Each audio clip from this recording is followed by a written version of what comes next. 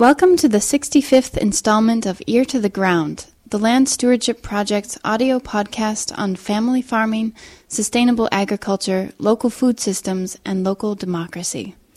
I'm Abby Leash, Membership Assistant at the Land Stewardship Project.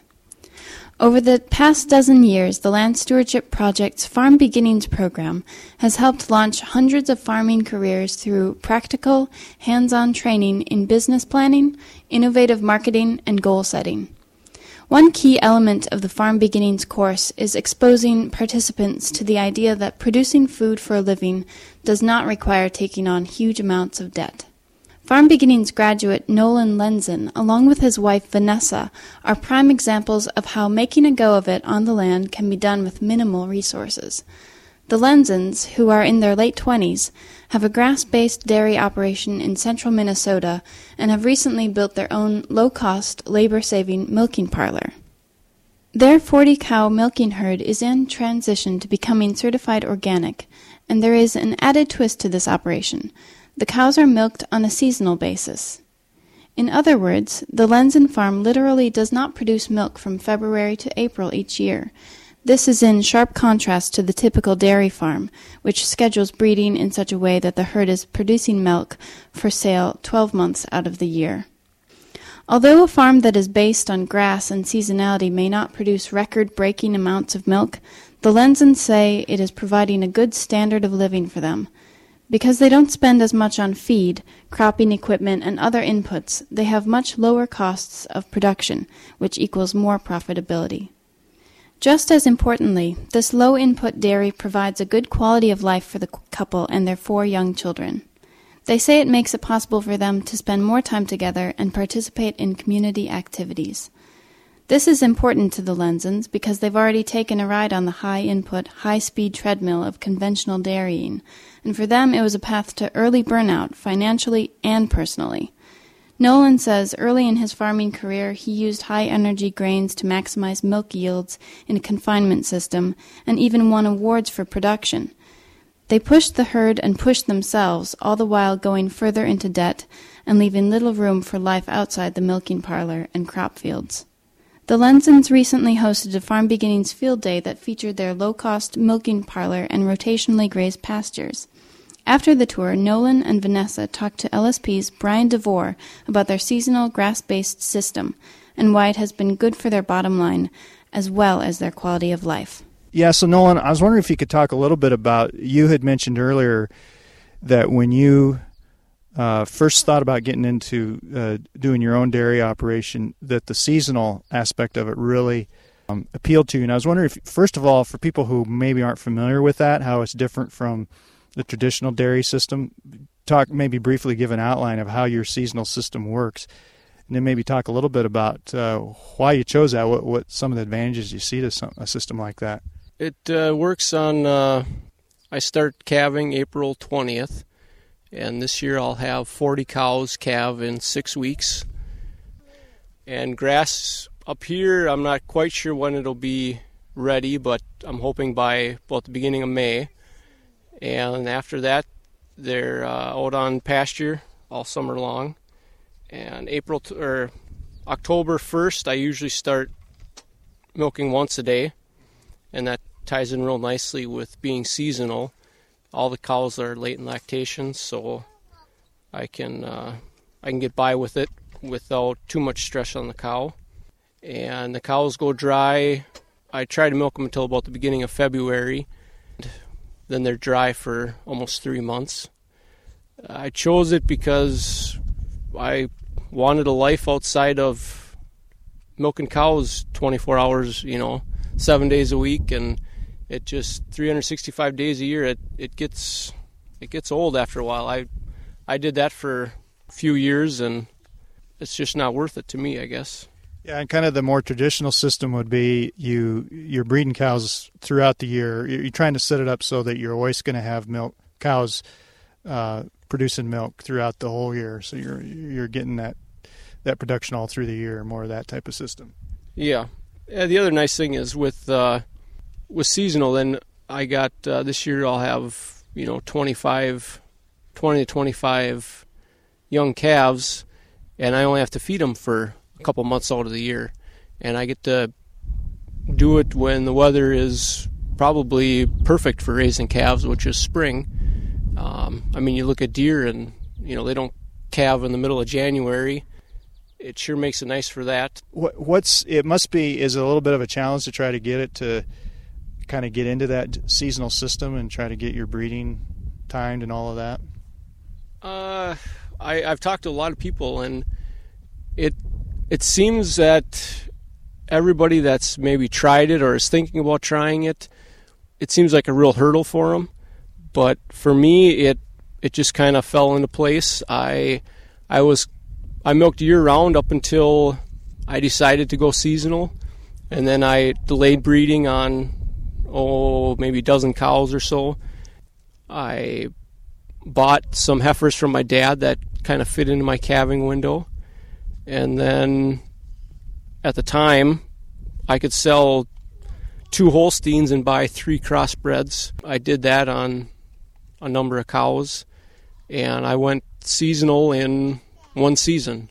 And I think if a guy's going to go seasonal, that's kind of what you need to do, is just bite the bullet and go seasonal all at once, because if you try and stretch it out over a few years, I mean, you're going to get burned out, and you're going to it just doesn't work right if you've got 10 cows milking in January and you're just trying to get to the point where you're seasonal. It makes things a lot easier, and you'll enjoy it a lot more if you just switch over to being seasonal all at once. One thing you were mentioning earlier was, say in October, when you go to the once-a-day milking, you may be getting a lot less production, but because your inputs are so much lower, and then also you feel like the quality of the milk is higher, in the end your paycheck's about the same, or your milk check's about the same. Yeah, I've had milk checks where I've gotten over $6 premium just on components. You add that on top of your milk price, and when I start milking once a day, my volume goes down, but my milk checks will stay the same for a period of time. It probably comes out that I make a little more money because being that I'm only milking them once a day, I don't have the electric bill for the second milking. I don't have the chemical costs for cleaning the pipeline a second time. Quality of life it's second to none. I mean, I'll get done milking and I'll get done with chores at about 9 o'clock in the morning, and I've got the rest of the day, that I can go do whatever with the family, and I don't have to worry about getting a hired hand out here or being back for milking. They're done for the day, and so am I. Is it tough to budget, though? You're not going to get that paycheck for 3 months, that milk check for 3 months. Is it kind of hard to budget that in? I'd say for some it could be. I mean, that's another hang up that a lot of people have over seasonal milking. But I think that if you have a tight enough wallet, you can make a go of it. I know I sure do. I make sure all my expenses are, either prepaid or paid in advance. Everything's caught up. I'll have my hay and all set up and have enough for the winter, so I don't have to buy any hay. And as far as other expenses, there's really not a whole lot of expenses for the wintertime. Family living expenses, but you learn real quick that you have to start setting money aside right away when you start getting your milk checks. I think it makes you a better manager of your money, because you're not always saying, well, I'm going to get a milk check next month and that'll cover it. And before you know it, you've got stuff bought that's 3 milk checks out, and before you know it, you're further behind than you think. And I was wondering if you could just give me back up a little bit, give me a little background on your history. It sounds like you came from a farming background. Yeah, me, my dad, and my grandpa, we milked 90 cows in a 50-cow barn. We were completely conventional. We ran about 300 acres of crop ground. Nothing was pastured. We raised all of our heifers and steers, and that got to be quite a bit for 3 people. At the time, I was at our peak. We were about at the peak of 90 cows. I was 20 years old. My dad was 50, and my grandpa was 70. 3 generations and way more work than we knew what to do with. I basically got burned out, and I said, I'm going to rent a barn on my own, and I'm going to do things my way. I guess they weren't really my way because I ended up just doing it more conventional. I milked in a tie stall and fed TMR, and I chased production. I was up to almost 24,000 pound rolling herd average. Won awards for milk production, and at the end of the day, an award hanging on the wall doesn't put food on the table. Once I moved back to my dad's farm after he quit milking, I fenced off his whole 55 acres that was grazable. That spring, I quit feeding TMR, put the cows out on pasture, and by that fall, I was seasonal. So I went from being a totally confinement dairy, conventional, to 100. Well, at that time, I was still feeding grain that first year.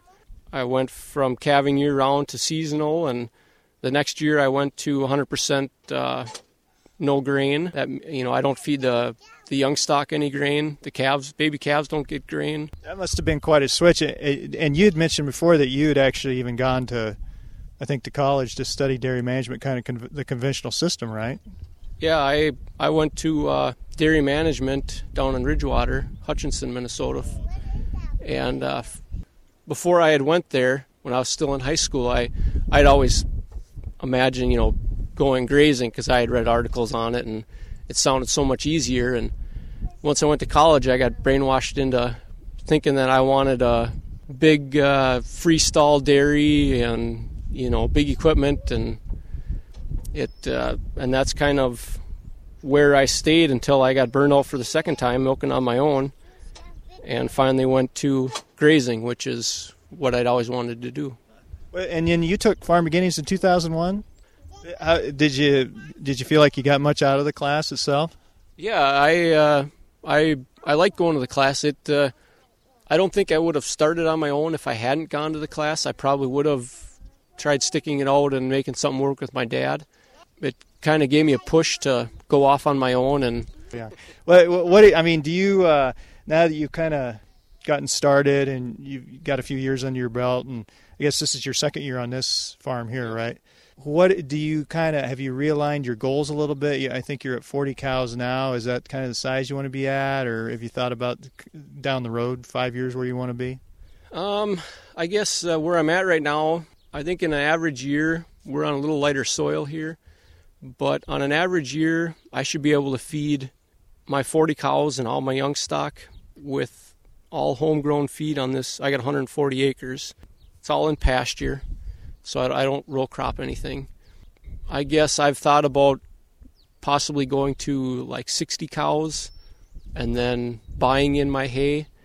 And then if I did that, I guess it all depends on economics and stuff. But if I went to 60 cows, I'd probably switch to once-a-day milking year-round. Do you feel financially, is this working out for you, the system you're in now? Yeah, even since I switched from confinement conventional to, I'll be organic here in the following year, grazing, I've made more money this way than I ever have with conventional. So even with my close to 24,000 pound Holsteins, I was to the point where I couldn't even afford to fix my truck. Yeah. It broke, and I drove one of my dad's vehicles for a couple months because I didn't have the money to fix my truck.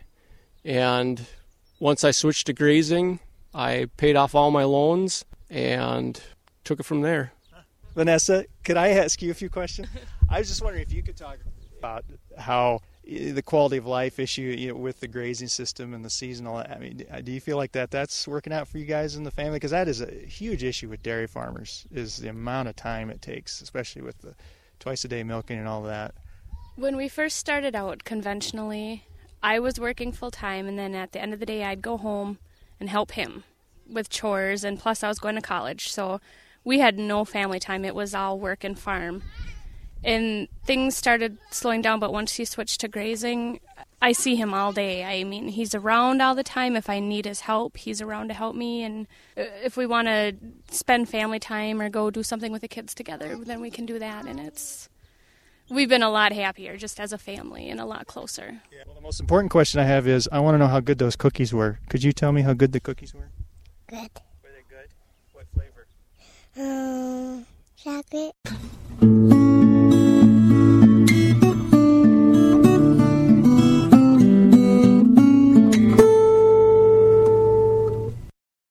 In recent years, Farm Beginnings has expanded beyond Minnesota, and courses are now being offered in several states. To learn more, see www.farmbeginnings.org or call 507-523-3366. That's www.farmbeginnings.org or 507-523-3366. If you have comments or suggestions about this podcast, contact Brian DeVore at bdevore@landstewardshipproject.org or call 612-722-6377. Thanks to Laura Borgendale, a Western Minnesota musician, for Ear to the Ground's theme music. And a special thank you to all of Land Stewardship Project's members who make initiatives such as this podcast possible. If you're not a member, visit landstewardshipproject.org to learn how you can support LSP. Thanks for listening.